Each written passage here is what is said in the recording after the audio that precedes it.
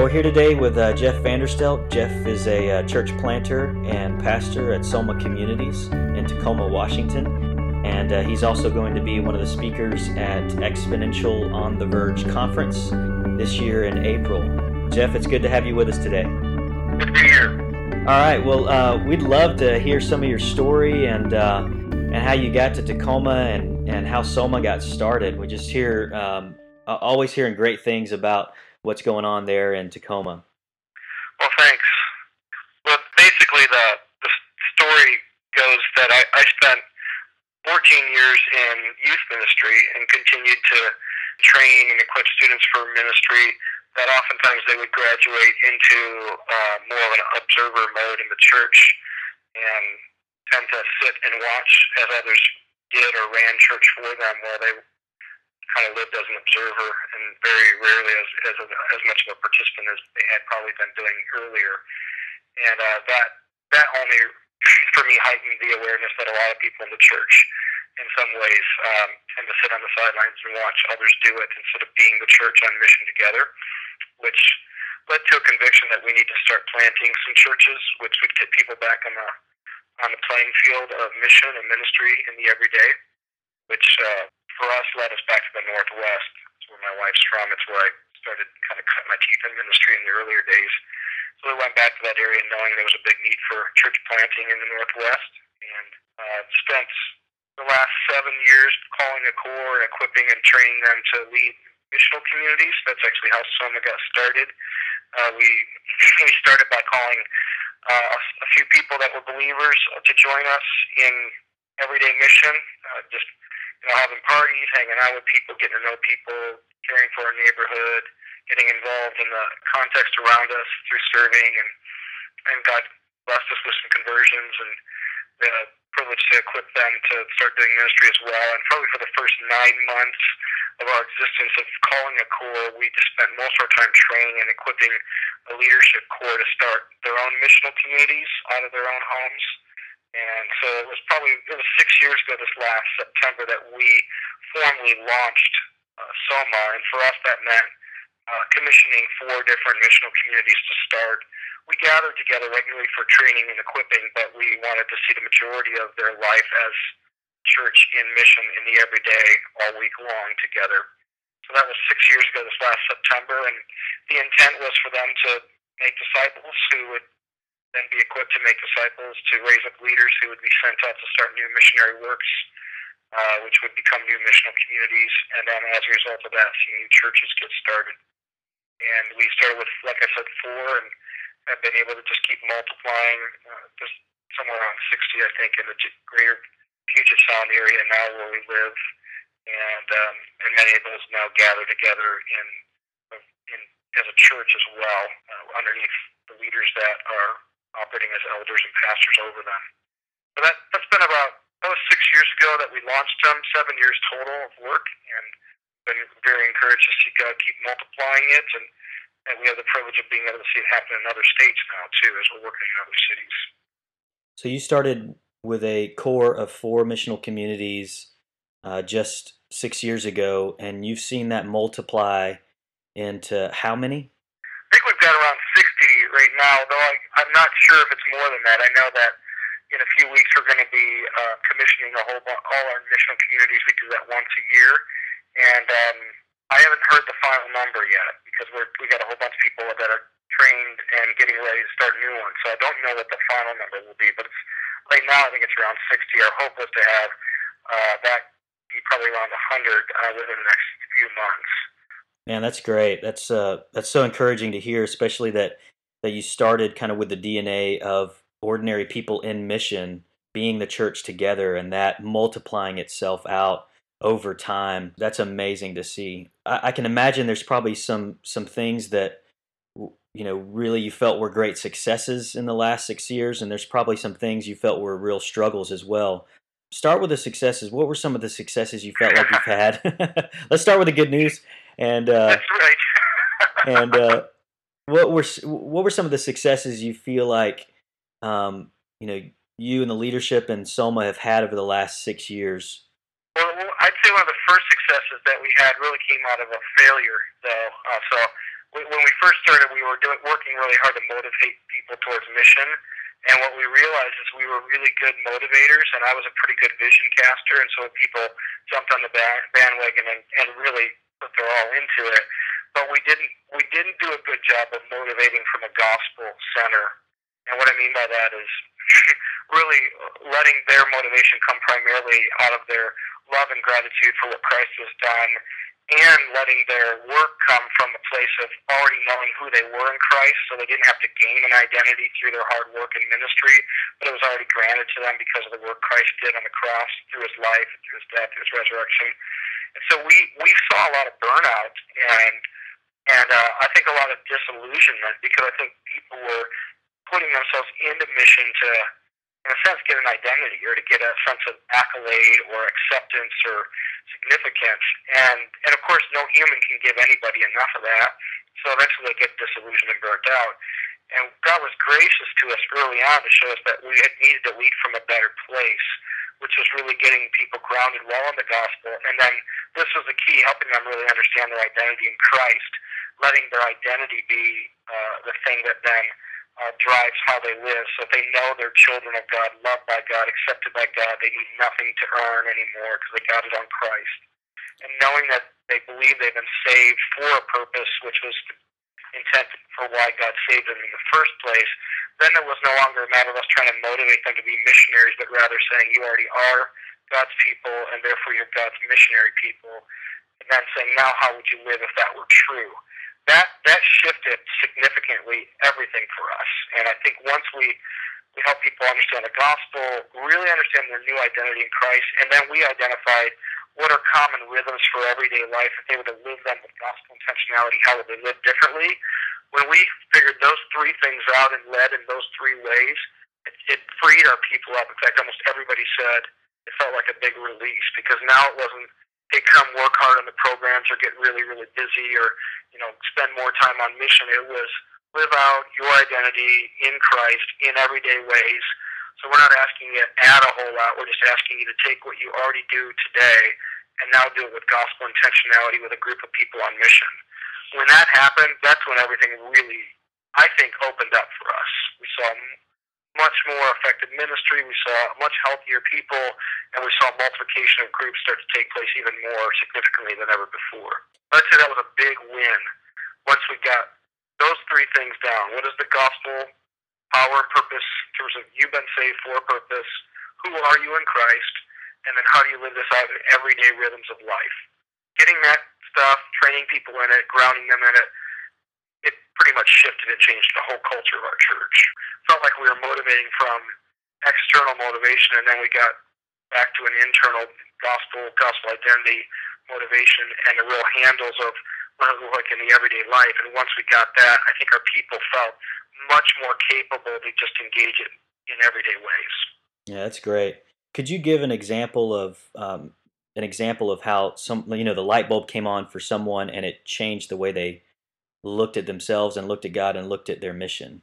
Yeah, probably one of the best stories for me was we have an artist. His name is Aaron Spyro, a very, very talented musician. Had recorded it with a pretty big label, and really felt called to get back into the church and leading in the church. And so, as he started leading music, trying to help him understand how to live on mission in the everyday was a challenge for him, because he kind of swung the pendulum real far. So it was either we can't do anything programmed or anything that has any structure or planning, and so therefore he almost did nothing, or it's all program and structure and planning, and so then it felt like just a program and event for him. So helping him to say, hey, what would it look like if you gather some artists around you and you were to say, if we believe in Jesus and what he's accomplished for us, then that makes us children of God. What if we live together as family, love one another as brothers and sisters, and what if we saw that God had given us our talents and abilities because he wants us to be missionaries to the arts in our city? What would it look like to bring the gospel in tangible ways to bear on the life of the arts community in our city? Well, I think it really unlocked him, because he didn't have to think programmatically anymore. He started thinking, what would we do if we loved one another like family? What, we'd eat together, we'd party together, we'd hang out together. What if we treated artists in our community that way too? And so they began to start having house parties for traveling bands that would come through. They would, when a band would play at a club, they'd go and they'd kind of load the equipment in, load them out, provide food, just serve them and let them stay in their homes while they were there, love them like a family.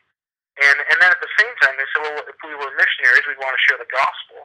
So how are we going to do that? And they just basically took the redemptive historical narrative of Genesis to Revelation and God's redemptive plan of bringing salvation through Christ.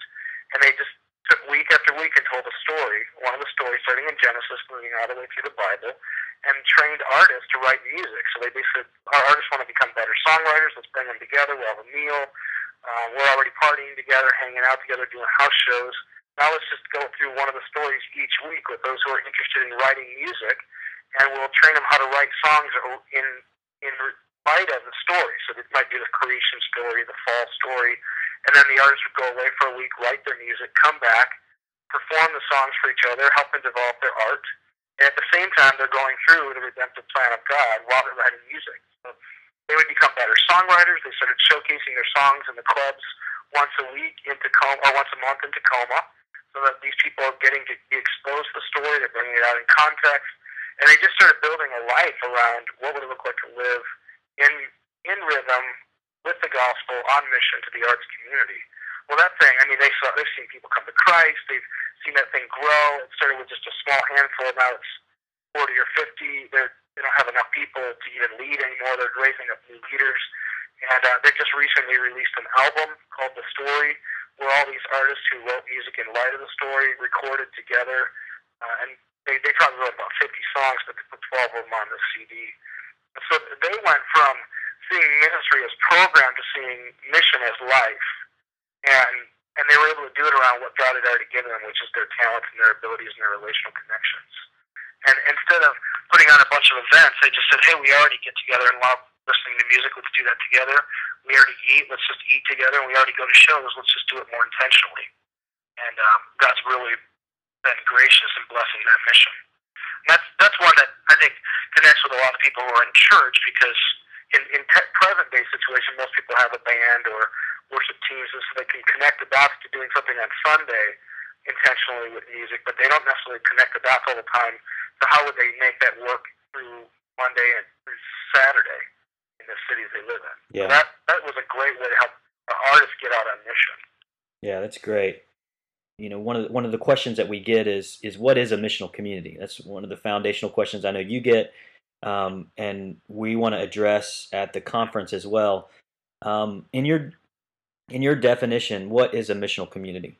Yeah, we have a real short phrase for it, and then I'll expand it. We basically say it's a family of missionary servants who make disciples who make disciples. And what we mean by that is it's a group of people who are saying, we're going to live life together like brothers and sisters in Christ, loving one another as the family of God would, because Jesus said that's the best apologetic we've got, that they would know we're his disciples by our love for one another.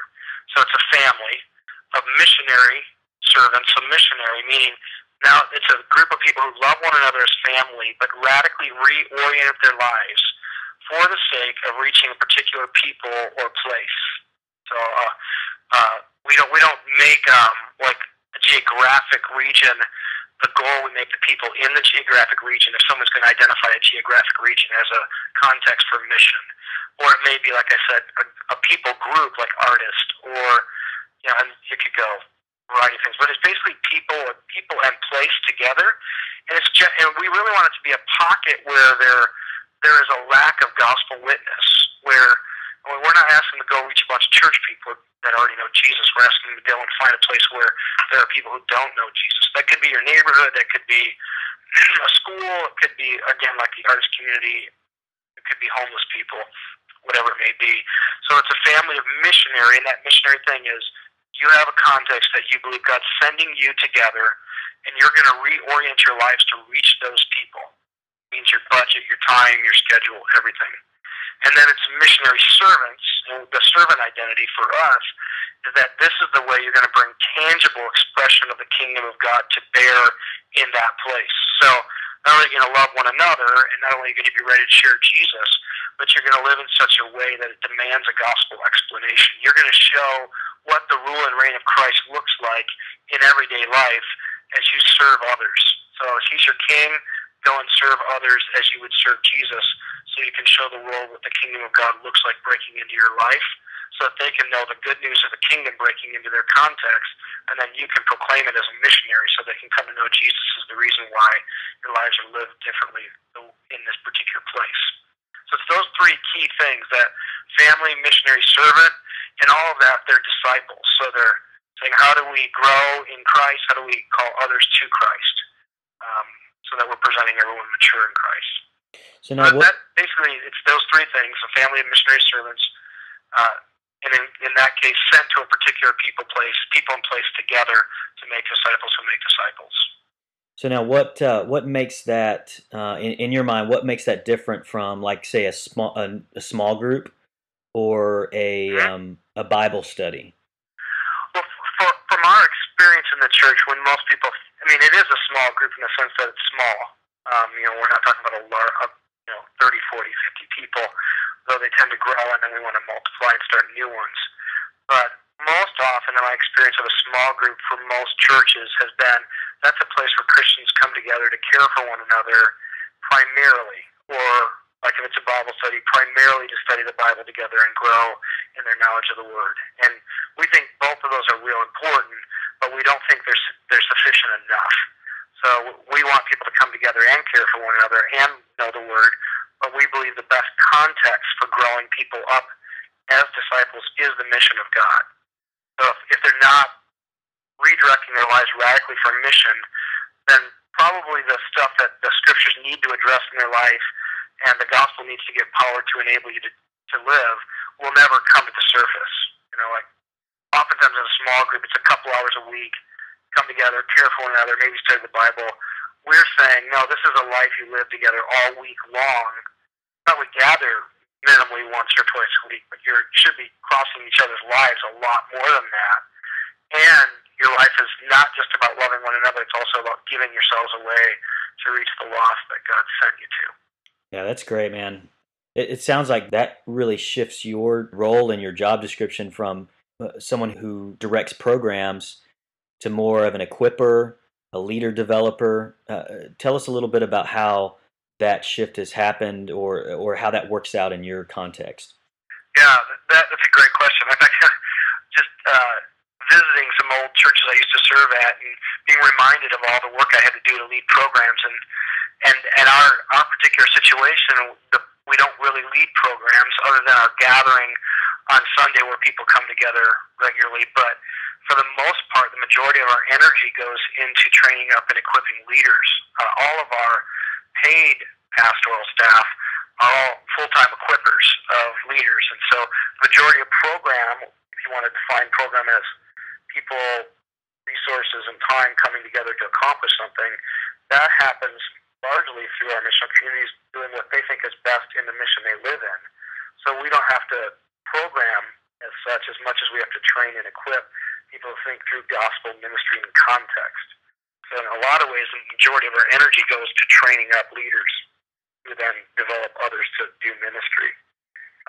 What's pretty cool about that is that in some ways, every one of us as pastors is on the front line of leadership development, but we all can specialize as we've grown in our area that God's gifted us in. So for me, I'm more strategic and a visionary, and love to see gospel-centered work done in the context that people live in. So I'm brought in to do a lot of training and equipping of our leaders to think through strategy for multiplication and reaching a people group and saturating people in the gospel.